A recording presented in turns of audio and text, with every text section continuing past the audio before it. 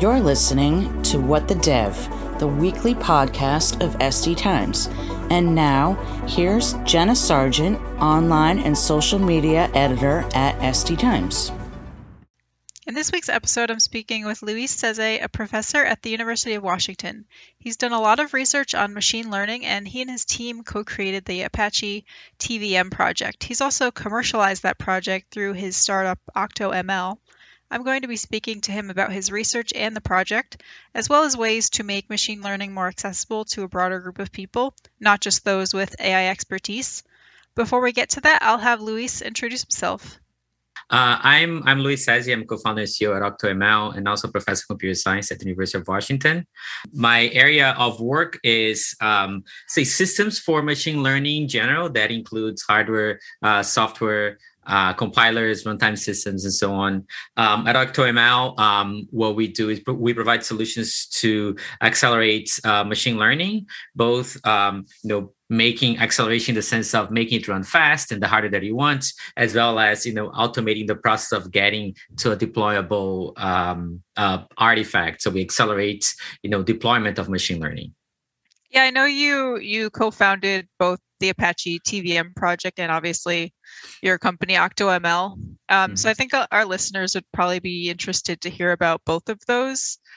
So I guess maybe we can start off with Apache TVM. Can you give a brief overview of that project for our listeners who might not be as familiar with it?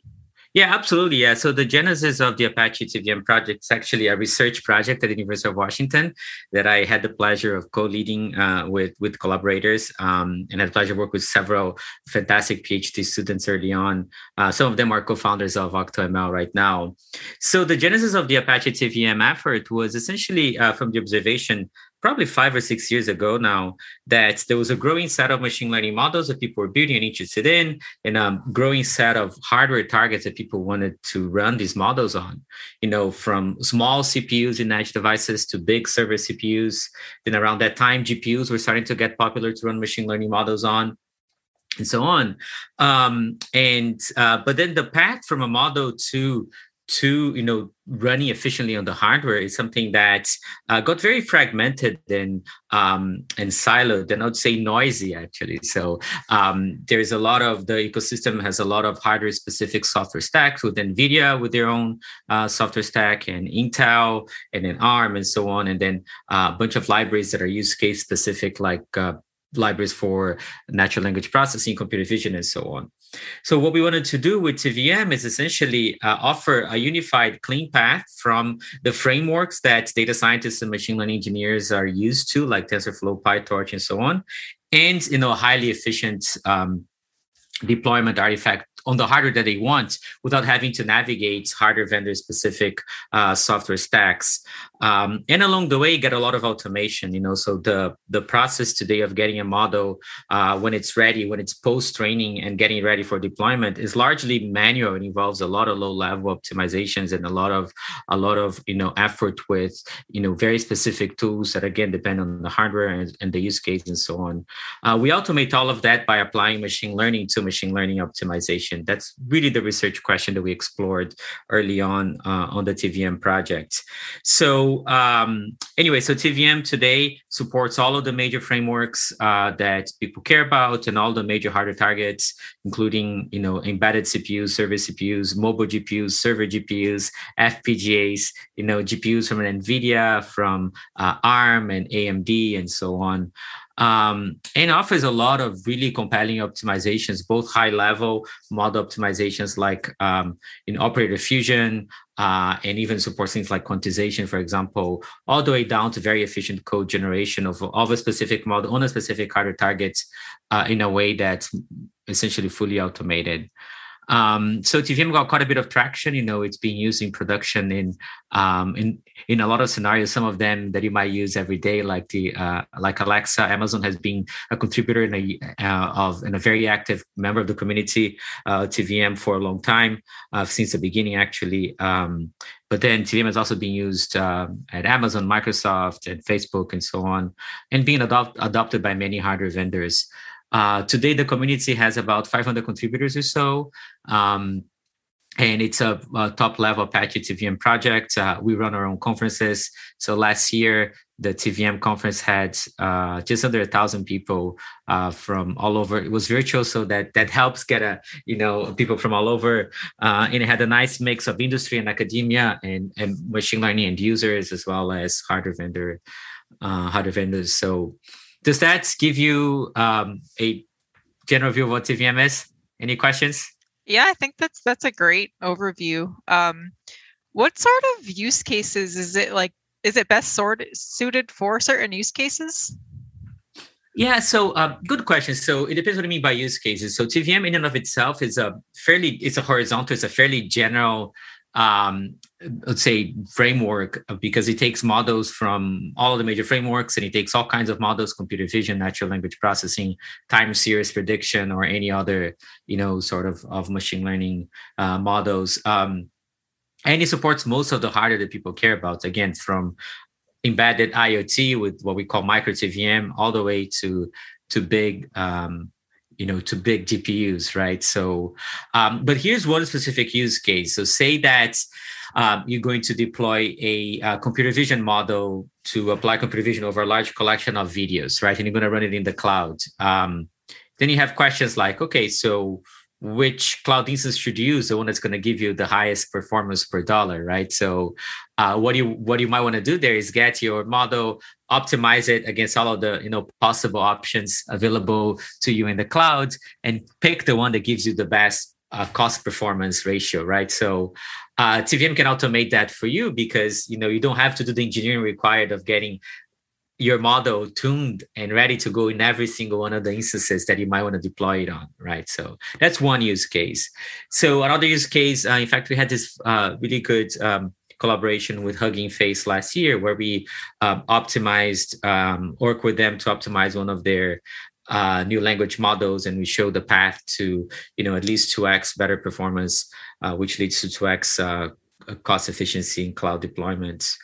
Yet another use case, for example, suppose that you want to deploy a machine learning model that on the edge that enables a new feature, say for a video conferencing application or for a game, right? So in that case, what you need to do is after you train your model, you need to make sure that your model has the right compute and memory requirements to run on the edge device that you care about. Could be a mobile phone, for example, or a tablet. Today, you have to do a lot of low-level optimizations and a lot of low-level software engineering to get there, and TVM, automates a lot of that for you. So I focus on only TVM so far. I can talk about OctoML whenever you're ready too. So, yeah, sure. So I read on the website that OctoML is actually built on TVM. Yeah. So I'm just kind of curious, like what caused you to want to start a company, like on top of the project? Yeah, absolutely. So first, what got us to start a company is that we had, when all stars aligned, TVM was getting quite a bit of traction. PhD students were graduating. I've also been itching to start a company in this space. And one of the big supporters of our projects from Intel, Jason Knight, was ready for his next thing too. So when these things all stars align, and we formed the company, and we're essentially sticking to our original vision, which is the following. TVM is very powerful, but it is a sophisticated tool, and it's likely to continue being a relatively sophisticated tool. We're making it easier to use even the open source. Of course, we want to welcome more users there, but the reality is that for any kind of framework like that, there will be some setup effort, right? So you have to install it, you have to build it, you have to set up your benchmarking infrastructure. As I mentioned earlier briefly, so TVM uses machine learning for machine learning, which means that in essence, it runs a lot of micro experiments to build machine learning models to predict what the hardware will do in the face of new optimizations to help guide the best optimization in a very large space. Okay, does that make sense? So essentially, say they have billions and billions of possibilities. You want to pick what are the right ones. You cannot try them all because it's too expensive to try them all. So you have to have predictors to tell you which ones are the ones that are likely worth even trying out. That's where machine learning comes into play. The reason I'm telling you this is that it takes effort to collect this data set and to build this infrastructure to do the machine learning model training data set collection and setting up the benchmarking infrastructure and so on. Our vision from the beginning was to make TVM a cloud service, and from there grow a platform, right? So essentially, we want to make the ability of getting machine learning models, getting highly tuned and super high performance on the hardware of choice by any data scientist without having to work with software engineers to do so is what we're doing at OctoML. So we're building this platform called the Optimizer, which is a machine learning acceleration platform. Enables anyone who can get their hands in a machine learning model, either by getting an existing one and tweaking it, or by training one from scratch to upload it to our service, and then have the optimizer produce a highly tuned version of your model to a specific hardware target of your choice, or have the optimizer help you choose by doing a sweep of different hardware architectures, and then helping you choose what's the best choice of hardware deployments. And TVM is one component of that, because TVM is the core optimization engine there. We adding others as well, right? So we're not saying, TVM is the best and always going to be the best. Of course, there are alternatives, and in some specific use cases, there are other ways of deploying your model, like using the hardware vendor native libraries. And we automate that too. Essentially, we help you navigate even the hardware vendor specific software tools by embedding bits and pieces of it, and getting ready to, and producing an artifact that contains the best of what TVM can do and the best of the existing software infrastructure can do. And then TVM does, benchmarking and so on, which is also something that's built on top of TVM. Mm-hmm. That's a springboard for a full platform that I can tell you more. Does that make sense? Yeah. So essentially, make TVM really easy to use, so we can appeal to even broader set of users, right? So. Yeah. So on top of kind of these projects that make AI more accessible to developers, what foundations need to be there in order for us to kind of accelerate the adoption of AI by developers who don't have that AI domain expertise? Yeah, great question. So let's just briefly break down what's the process of getting from data to a machine learning model, right? So first, you come up with an idea, you want to solve a problem or implement a feature that machine learning would help you. For example, recognize objects in an image, right? So you can either start from an existing model, so you go to model repositories, and without having to know how to build models, you can just pick one that works well for you. Or you can do the whole thing, which is start with a model architecture, collect some data, build a training data set, right? So train your model, produce a model that has the right, AI capabilities. And then now you have a model that does what you want it to do. The next step is, how do you actually embed that into your application? So this first part that I told you, there's quite a few tools that helps you with that. That's where a lot of the focus on making AI easier has been, is really how to create models. And I think it's great, and it's awesome that's getting really, really easy to create models. The next hard part is, once you have a model, how do you actually get it ready to be integrated in your application? So that involves, again, as I was saying before, getting your model and finding the right way of optimizing, packaging your model for the specific deployment platform. So today, unfortunately, machine learning is notoriously non-portable. So you have to make a choice of where you're going to deploy it to, and put a lot of work to that one choice.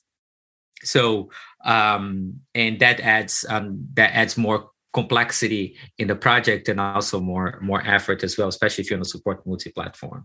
That's the part that we focus on. So we're sort of in this unique position that has not been addressed before, of really automating the part of the machine learning development deployment process that typically involves skilled people in machine learning and and the software engineering required, right? So we automate that. That's the part that we make easier. Mm-hmm. That makes sense. What are you most excited about in this space right now? Well, there's just so much. I'm very, very excited that now there are execution engines, hardware in all sorts of different environments for it to deploy machine learning model to, from teeny devices that are super low power that can work out of solar energy, or can harvest energy from RF and can do useful things on the sense data. Like, for example, you could have sensors that are related to, wearables that senses aspects, physiological measurements and summarize them right on the spot, right? So with very low power, and the battery will last a long time. I'm interested definitely in autonomous devices that needs to do a lot of local machine learning to be able to make decisions that are fast enough for them to react to the environment. The reason I'm telling you all of this is that I do think that what's exciting right now is just the ability of embedding machine learning in all sorts of applications, both in what we call cyber physical systems, which are embedded systems putting computers everywhere with AI capabilities, as well as very, very large scale machine learning problems. For example, one that I find particularly fascinating based on personal interest is applying machine learning to life sciences and genomics and molecular design. Right? It's interesting to see the role of AI in understanding disease, in understanding life processes, and so on. And those are largely today enabled by advances in large-scale machine learning models and machine learning systems that are able to run very large compute jobs that are mostly machine learning. Right? So, I don't want to keep you much longer, but before I let you go, is there something fun or exciting about OctoML or Apache TVM that you'd like to leave our listeners with? Well, so you might be wondering, where does our name come from, right? So OctoML largely, the name largely comes from, octopuses, right? They're incredible creatures. They're very smart, very adaptable. They have a very interesting nervous system, and that's the genesis of the name, right? So, anyways, a very colorful group of people with various different backgrounds and interests, everywhere from cooking and art to things like life sciences research and how that intersects with machine learning. And so we're a fun bunch that looks at the intersection of things of machine learning, computing, life sciences, and so on. Awesome. Well, thank you so much for your time today. Of course, thank you. Until next time, this has been What the Dev.